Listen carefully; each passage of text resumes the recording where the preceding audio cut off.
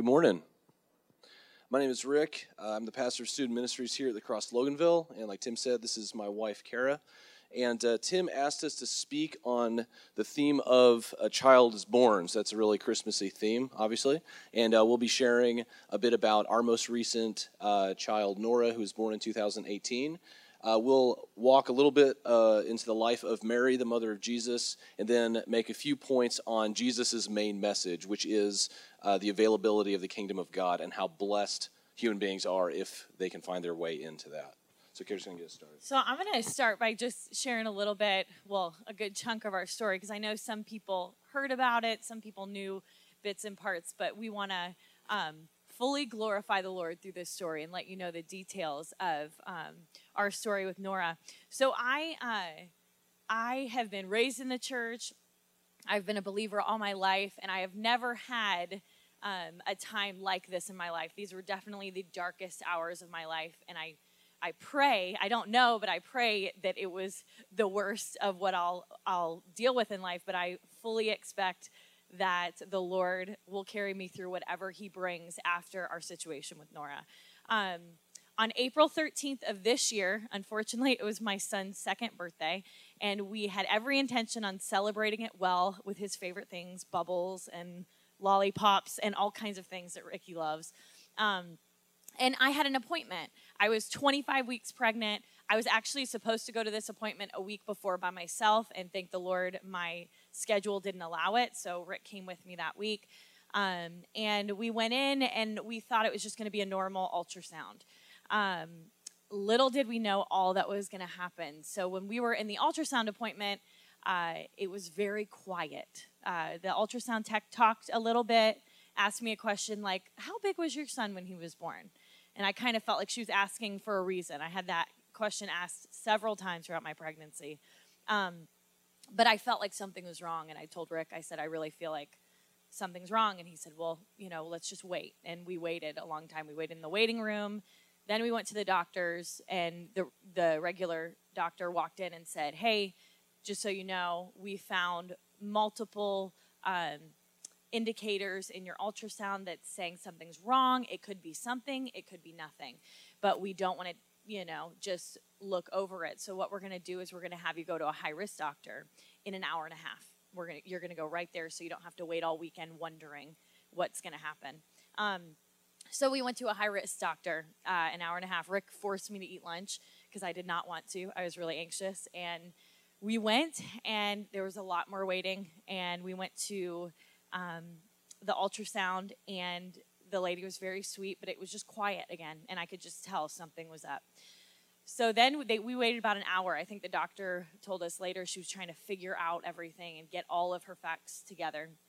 And she came in and told us that there were 5 indicators on our ultrasound, and that in the ultrasound world is a big deal. 1 or 2 indicators can mean something pretty severe, but 5 is they're pretty certain something's up.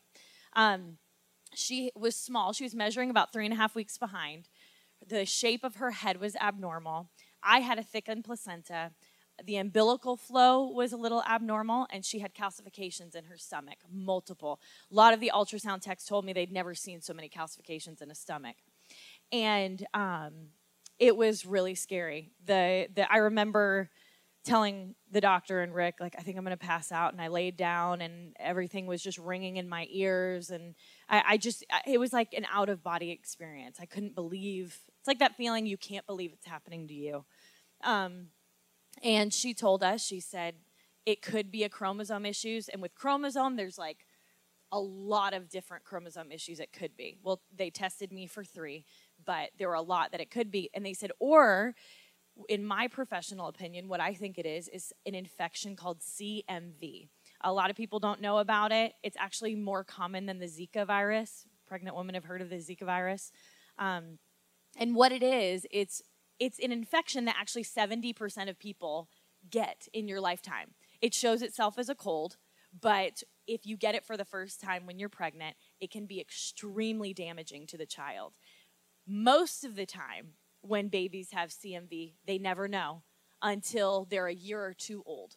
And they have progressive hearing loss or progressive deafness. progressive blindness or cerebral palsy, things that happen later on they never knew. So within the babies that have CMV, 10% of them are called symptomatic, which means they know before they're born. And Nora was in that symptomatic. She was highly symptomatic, what they would call, because it was 5 indicators. And what they said is, within these children that are symptomatic, there is a 1 in 3 chance that she'll be a stillborn. And if she does survive, there's an 85% chance that she will have some form of disability. So not just one, but could be many. And I'll tell you, it was definitely the scariest day of our lives. I really felt like, all right, Lord, I guess this is going to be the thing that I deal with the rest of my life. This is the thing that you're going to make me almost suffer through. You know, this thing that I felt like the Lord's like, you have to deal with this because, you know, I've given you a lot of good things, so I'm going to make you struggle with this, which was the wrong mindset to have. But I remember Tim and Barb came over that night, and I don't even remember what we said. I just remember a lot of hugs and crying. And I remember saying to Tim, man, I just thought I would trust the Lord more. I so thought that all of my studying of the Word and all of my desires for things of the Lord, that when something happened like this, that I would immediately go into trusting the Lord and knowing that He has it in His hand. But I didn't. I mean, I knew I wasn't angry at the Lord. I didn't blame it on Him, but I didn't know what was going to happen, and I felt like I had to control it somehow. I had to figure out how to control it. So really then, when all of that happened, I thought, I'm going to busy my way through this. I am just going to keep busy, and that's my way of not thinking about it. Well, in that week, it was my birthday, and my parents had already planned on coming for my birthday. And I had a doctor's appointment the end of that week, and we went in, and it was worse. The umbilical flow was worse, which means that they call it absent flow. So it means that there's not enough going to the baby. And what happens is that then begins to reverse and things go in the wrong direction from the baby out. And so they put me in the hospital. I remember my mom saying, she was just so panicked. She said, is this better than last week? Because we have been praying that week. Let the doctors be confused. Let them be confused. And they're like, no, this is worse. But they told us the CMV test that they did with me came back negative. But then they let me know, they're like, but it still could be in the baby. It still could be something in the baby that's not in your blood anymore. So it was just very confusing. I remember we asked for the doctors to be confused, and the doctor kept saying, this is very curious. This is curious. And I was like, well, I guess they're confused, but not how I wanted them to be confused. I wanted her to be perfectly whole, right? I wanted things the way that I wanted them. And so we went to the hospital. I kid you not, my doctor came in that night. Rick went to drop my parents off so we could have the car. And I was in the hospital room by myself. We didn't know the doctor was going to come, and he came in and said, just so you know, you're stuck with this pregnancy. Just so you know. And I said, yes, sir, that's what I want. I want to have this baby. And he said, and you're probably going to be here until you give birth to this baby. You're probably going to have the baby soon. It doesn't look good. And the nicest thing he said to me was, that's a really good heartbeat for such a complicated baby. So all these words, I can't even explain, all these words that everyone kept associating to this child that I had fallen in love with, even though I hadn't met her yet. It was so difficult. So I thought I would busy my way through it. And then I ended up 12 hours later, everyone prayed, and the umbilical flow was normal 12 hours later. Everything else was still there, but the umbilical flow was normal. And so I ended up going home, but on bed rest. And what I felt like at that point was the Lord said, hey, listen, I know you were going to busy your way through this faith journey that I'm putting you on, but I'm going to let you sit on a couch, which if you know me, that I don't do that well. I'm going to let you sit on a couch and face the reality that I have given you. Yeah, so one thing we teach the students on Wednesday nights is that one of the most fundamental and important philosophical principles, like the thing that makes wisdom important, is that wisdom is learning to deal with things as they actually are, not as we hope they are, right? And this includes circumstances like Kara's talking about. The option just to distract was no longer there. You can only watch so much Netflix before you got to start thinking again, you know? And we treating God as he actually is, treating your faith as it actually is. Oftentimes we cling to our illusions, you know. It's not because we're bad. It's just because we're just trying to make it through life, right? And so, but a lot of what the Christian journey is running into things that don't move when you hit them, right? Teaching you what your actual limitations are, teaching us who God actually is. One of my favorite sayings is that God created man in his own image, so man decided to return the favor, right? We have this tendency to try to make God in our image, right? Just a bigger version of us, a nicer, stronger version of us. But in this situation, we both had to just face the fact that God is not predictable at all. It's our job to follow. We're forced to just respond to who he actually is. And so what this means is that the option to seek security in circumstances is just not a good life strategy, right? What has to happen is replacing our hope, reorganizing our faith around the character of God himself, not in things going the way that would be easiest for us to go. Yeah. So if I can have a raise of hands in the room of who, when you have symptoms, you look on Google. Anyone? Come on. Okay. I am so one of those people. I am a low-key hypochondriac, okay? So I'm not even kidding. If I start feeling a symptom, I'm like, Rick, do you think I'm sick? He's like, I don't know if you're sick. So you can imagine how this whole thing went about. But I sat on the couch at first, and I went on Google Boards. I looked up stories. I looked up situations. I looked for something identical. But what's interesting about CMV, the infection, is that no two stories are the same. And you hear that from the moms with kids with CMV. And it was really what I can see now it was an effort to find hope. I was placing my hope in other people's stories and other people's outcomes, even if it was their child was deaf and that was all that they dealt with. I thought, okay, well, at least I can find some hope in that because I can handle that. But there are some things I can't handle, Lord, but I can handle that. So I was almost having this thing of like, okay, Lord, we're going to have a conversation about how this is going to go, you know, because I can be hopeful about that situation, but that situation I cannot be hopeful about. And it really was putting my hope in those things, and that's a roller coaster ride. Your emotions go everywhere when you try to put your hope in circumstances, like Rick said. So then I thought, okay, enough of the Google boards. I got to get to work and I got to pray. I got to get on my knees and I have to pray, but I have to pray for a miracle. And that's wonderful and that's great. And it was good and I felt called to do that. But I wasn't called to put my hope in a miracle. Okay? I was called to put my hope in the Lord. Because when you put your hope in a miracle, when you put your hope in the Lord figuring things out for you, you're putting hope in the gift and not the giver of the gift. It is not a good place to be because then you almost make an ultimatum with the Lord. I'll love you if you give me this, if you come through in this way. But what I know is I remember having a conversation with Rick where I said, okay, I would almost rather it be the infection than a chromosome issue. And he said, why? You think the Lord is beyond healing a chromosome issue? And for some reason in my mind, I thought he can heal an infection, but he can't heal a chromosome issue. There were just these battles in my mind going back and forth. But then what I realized is that a lot of people would say to me, nothing is impossible with God. Nothing is impossible with God. And I believe that. But what I have to tell myself is I don't believe that because I know he can heal any sickness, but I also believe he can carry me through any tribulation. So nothing is impossible with him. So I didn't have to get a miracle to feel like nothing was impossible with God.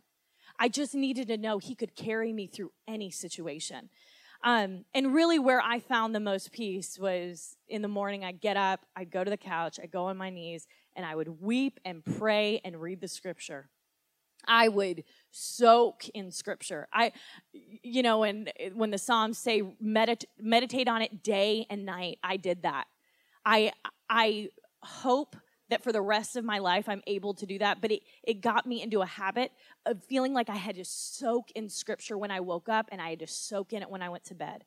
And I found so much peace. And I want to share a scripture, Psalms 112, 6-7, that I read that gave me so much peace.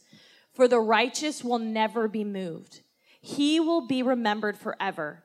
He is not afraid of bad news. His heart is firm, trusting in the Lord. His heart is steady. He will not be afraid. And in that scripture, I felt like all I had to know was I wasn't afraid of bad news. Even if it was going to happen, even if the Lord wasn't going to come through on a miracle, my hope was in him and not in my circumstance. So one of the biggest takeaways I got from studying at Southeastern was this leadership principle. And this isn't just leading other people, like this is also self-leadership. But they would tell us all the time that most of the time people don't change. They don't change their perspective. They don't change their habits, what they want. We don't change until the pain of staying the same is worse than the pain of changing, right? Because change is very difficult. There's risk involved. It takes all kinds of energy, all kinds of relearning. And that's what we were forced to do in this situation. But to give some perspective, because this is a unique situation here. We're not the only people who've gone through something like this, but everybody in here has and eventually will face other trials that are bigger than them at the moment, for sure. And what we're trying to do is frame this as kind of a path for like how to approach the problems that are bigger than you, right? It's a test that strengthens faith, reveals faith. And all that being said, I am very aware. Like Nora's been with us for a little while. We're on the other side of this, but in the moment, any of this advice, like we kind of knew all this, but it doesn't, in the moment, because it's so painful, emotionally difficult, it's not the first thing that pops into your head, right? And so what I'm wanting to say here is that the rest of our lives are going to have situations like this, right? Where there is a threat that's bigger than our faith. At every stage of life, I've told people who are going through different things, like there will always be, whatever season or age you are, there's going to be a competitor with God, against God, for our heart and faith and sense of security. And so the source of joy, I've said this to Kara a few times, at this point, our little boy Ricky, candy and toys and TV shows are his source of joy. And you can tell when he does not have them, right? Because he kind of freaks out a little bit. When you become a teenager, peer acceptance is like the big thing. That's the big rival of God for hope and confidence. After that, romantic relationships are tremendously important. At this point in our lives, it was kids. Later on, years from now, it'll be career success for us, grandkids. Eventually, when people get older, like the sense of legacy can be a very real competitor against God for the sense of hope and confidence and a sense of worth. And I would just say, like, what we're learning from this is that everybody's got the competitor with God for their hope. There will always be one. And so Stephen Covey gives this example that if you're taking a flight from Orlando, Florida, to Los Angeles, the stopping point is Los Angeles. Like there is this airport you're supposed to land in, but all along the way, there's going to be thousands of little minor course corrections, right? And so the fact that our faith is going to get shook a little bit every now and then, to me, that's not a serious problem. Like that's just how life is. Like of course we're going to get shook a little bit. The Christian maturity, I think, is quickly returning, right? Is to turn our attention back to the Lord as soon as we can. And basically increasing our speed and being able to do that, not never getting knocked off. So we're going to read the main text right here in it's Luke chapter 1, verses 26 to 38. This is where Mary learns that she is not going to have a predictable pregnancy, all right? This is where a lot of uncertainty is introduced to her. And so it says, in the 6th month, the angel Gabriel was sent from God to a city of Galilee named Nazareth to a virgin betrothed to a man whose name was Joseph of the house of David. And the virgin's name was Mary. And he came to her and said, Greetings, O favored one, the Lord is with you. But she was greatly troubled at the saying and tried to discern what type of greeting this might be. And the angel said to her, Do not be afraid, Mary, for you have found favor with God, and behold, you will conceive in your womb and bear a son, and you shall call his name Jesus. He will be great and will be called the Son of the Most High, and the Lord God will give to him the throne of his father David. And he will reign over the house of Jacob forever, and of his kingdom there will be no end. And Mary said to the angel, How will this be, since I am a virgin? And the angel answered, The Holy Spirit will come on you, and the power of the Most High will overshadow you. Therefore, the child to be born will be called Holy, the Son of God. And behold, your relative Elizabeth, in her old age, has also conceived a son.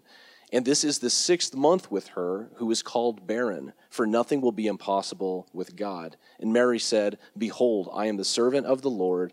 Let it be according to your word. And the angel departed from her. So when I was reading this scripture, when Tim was telling us he wanted us to share a little bit of our story and share on this, it's so funny when you read scripture that you've read all your life, but you've just gone through a really crazy, wild season. My eyes were really open to a few things with Mary. One of them is the first question she asked. First of all, she's a woman, and I feel like she should have asked more questions. I'm like, I would have asked a lot more questions. If you were in my head during my whole pregnancy, I had a lot more questions in my head than that. But I love how she says, how will this be? I feel like she just sounds so, perfect. How will this be? Not, why are you doing this? What will this look like? How will this affect me? How will this affect my future? A lot of times we think Mary knew the story from beginning to end, and I don't believe that. I believe that the Lord called her because he knew she would be faithful no matter what, because her life was not revolved around her. She believed that her life was to bring glory to the Lord.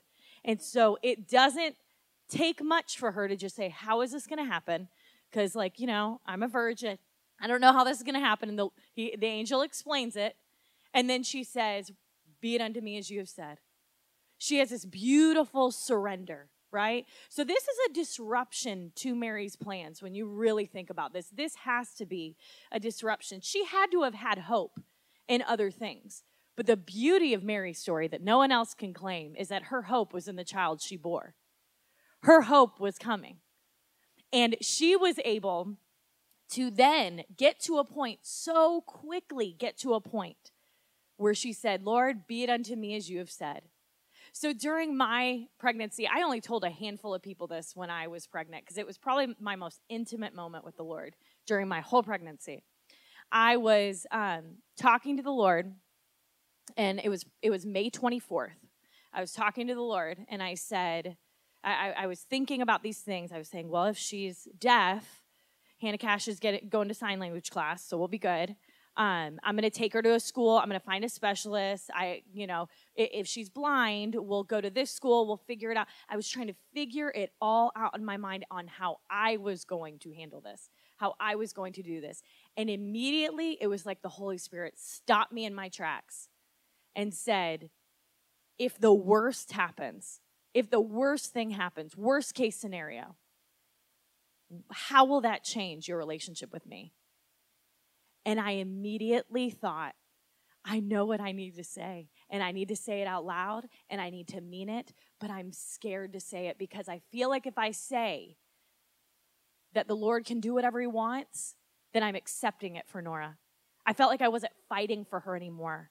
But what I didn't realize was that was the only way to fight for her was to know that regardless of what her life looked like, that her hope would always be in Jesus, that her hope is never on outward things, but her hope is always in eternity with her Heavenly Father. And I hope that I'm always able to show her that. But in that moment, I said, Lord, no matter what happens, I'll praise you. Lord, no matter what happens, I'll praise you, Lord. And I yelled it, and I got on my knees, and I wept and wept and wept. And as I yelled it out, I just felt weights off my shoulder.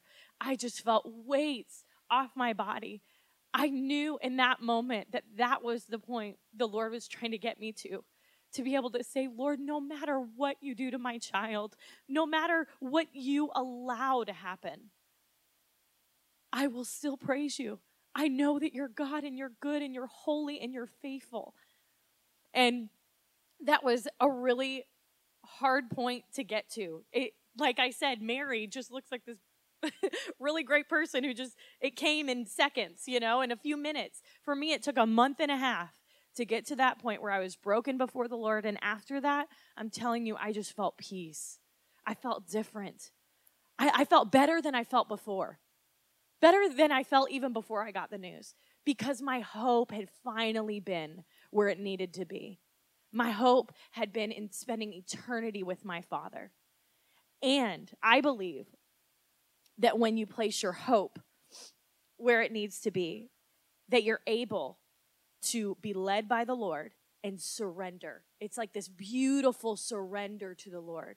And you say, hey, you've got it.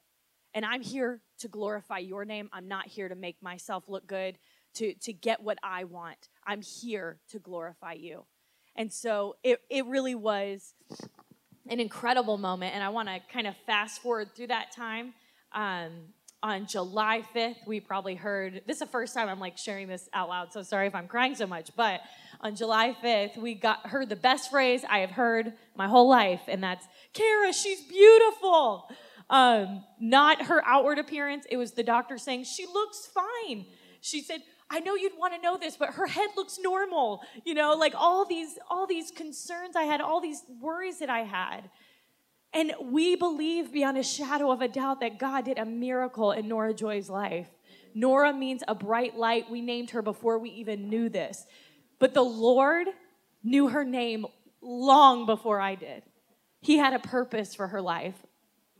And I pray that we are able to guide our children from here on out, and never, never may I move my hope again in anything that is temporary, in anything that is not where my hope should be, and that is in eternity with Jesus. So, Kara, fast forward to Nora. I mean, I don't get, super crazy when babies are cute, but I mean, I've said this so many times, I'll turn my head, look at her again, and be like, she got cuter when I wasn't looking. I don't know. I mean, it's amazing, right? And so, as far as we know, I mean, she's perfectly healthy. It is a miracle. I am generally slow to call things a miracle. I try to be very, very careful. I mean, the doctors don't have a good explanation for it. And so we do, But that being said, there's always going to be uncertainty in life in general, certainly with your own kids. So, we plan on having more. We don't know what's going to happen with our kids in the future, what kind of lives they're going to live. So there's that. But I'm going to zoom into Mary's story real quick. Her uncertainty is not solved for way longer than for us. At this point, we feel a certain sense of stability. Mary has to travel while pregnant. She gives birth in a stable. That is not a safe thing to do, right? Immediately, they have to flee to Egypt because their maniac king is trying to kill all the boys Jesus' age, specifically because he knows the competitor for, the title king of the Jews is coming up, right? Eventually, Joseph passes away, and so the man of the house is gone. In addition to them all being Jewish people under the occupation of the Roman Empire, which is just brutal, right? If you resist the Roman Empire, they crucify you, string you up along the roads to show what happens if you resist. Their life continues to be terribly uncertain and dangerous forever. It is the way they constantly live. And then there's this moment in Luke chapter 11, verses 27 through 28. This is when Jesus has begun his ministry. He's got humongous crowds that are following him, and Mary can feel like a success as a parent, right? Because he's not just some celebrity dabbling in stuff he doesn't know anything about to get a crowd, right? Jesus is famous for a good reason. That is because his teaching is so profound that people forget to eat while they're listening to him, right? They are so enamored with this. He's healing the sick. He's got good news for the poor. He's raising the dead. And in this case, a guy gets a demon cast out of him. Jesus teaches on it a little bit. And this one woman in the crowd gets so excited. She's so thankful for the blessing that Jesus is in her presence that she cries out, "Blessed is the womb that bore you and the breasts that nurse you," right? Or nursed you. And so what she's saying is, I am so overwhelmed with thankfulness that you are here in our presence that I've got to just say congratulations to your mom, right? Your mama is great, and we are happy for her. Just immediately, Jesus it almost looks like he's robbing his mom of the honor that she so deserves at this point. And he says, "Blessed rather are those who know the words of God and do them," right? Now, a normal, polite person, after all their mom had gone through, would have said, "You don't know the half of it." I mean, the sacrifices she made, she was just always so kind. She's been on the run. I mean, my mom is so great. But Jesus doesn't do that. And I think that I don't think he's dissing his mom at all. I don't think that he's robbing her of anything. I think what he's saying is the reason that she's blessed isn't for the reason that you think she's blessed, right? The reason that Mary is so blessed is not because she's the mother of Jesus. It's because she is a disciple of Jesus. And this is an opportunity that every single one of us had, right? The state of her blessedness is not that she's, not just the mom of the year, the mom of not the century, of eternity, right? So in heaven, if she meets George Washington's mom and says, "Oh, that's nice, he started a country." Yeah, have you ever heard of Jesus, right? Jesus is aware. He's reminding her and everybody else that whether you have the most successful child of all time, or if your children makes decisions that break your heart, this is not the cause of your blessedness. The most fortunate thing about all of us is if we are able to be students of Jesus, because that means that we get to enter the kingdom of God, which means we get to desire his desires, right? This is a constant thing. Like I said earlier, there's going to be thousands of course corrections in here. It doesn't at all mean we do things perfectly all the time. It just means we stay on this path with him, learning to desire the desires of God, which, like Kara said, Mary showed immediately when she got the news, right? This is varsity. And so she's a fantastic example in that way, where we seek out the desires of God, right? And living a life that's constantly revolving around that. So I do want to say thank you for all of those who fed us, took care of us, loved on us, encouraged us, but mostly for those who prayed like Nora was your own daughter. I want to thank you guys for doing that. But I also want to, I know we're about to go into a time of prayer, and I want to say in closing, I know that there are people in this room that are facing uncertainty. I know that there are people in this room that may have faced it for a long time. Maybe you're about to face it. It's a day that is waiting for you.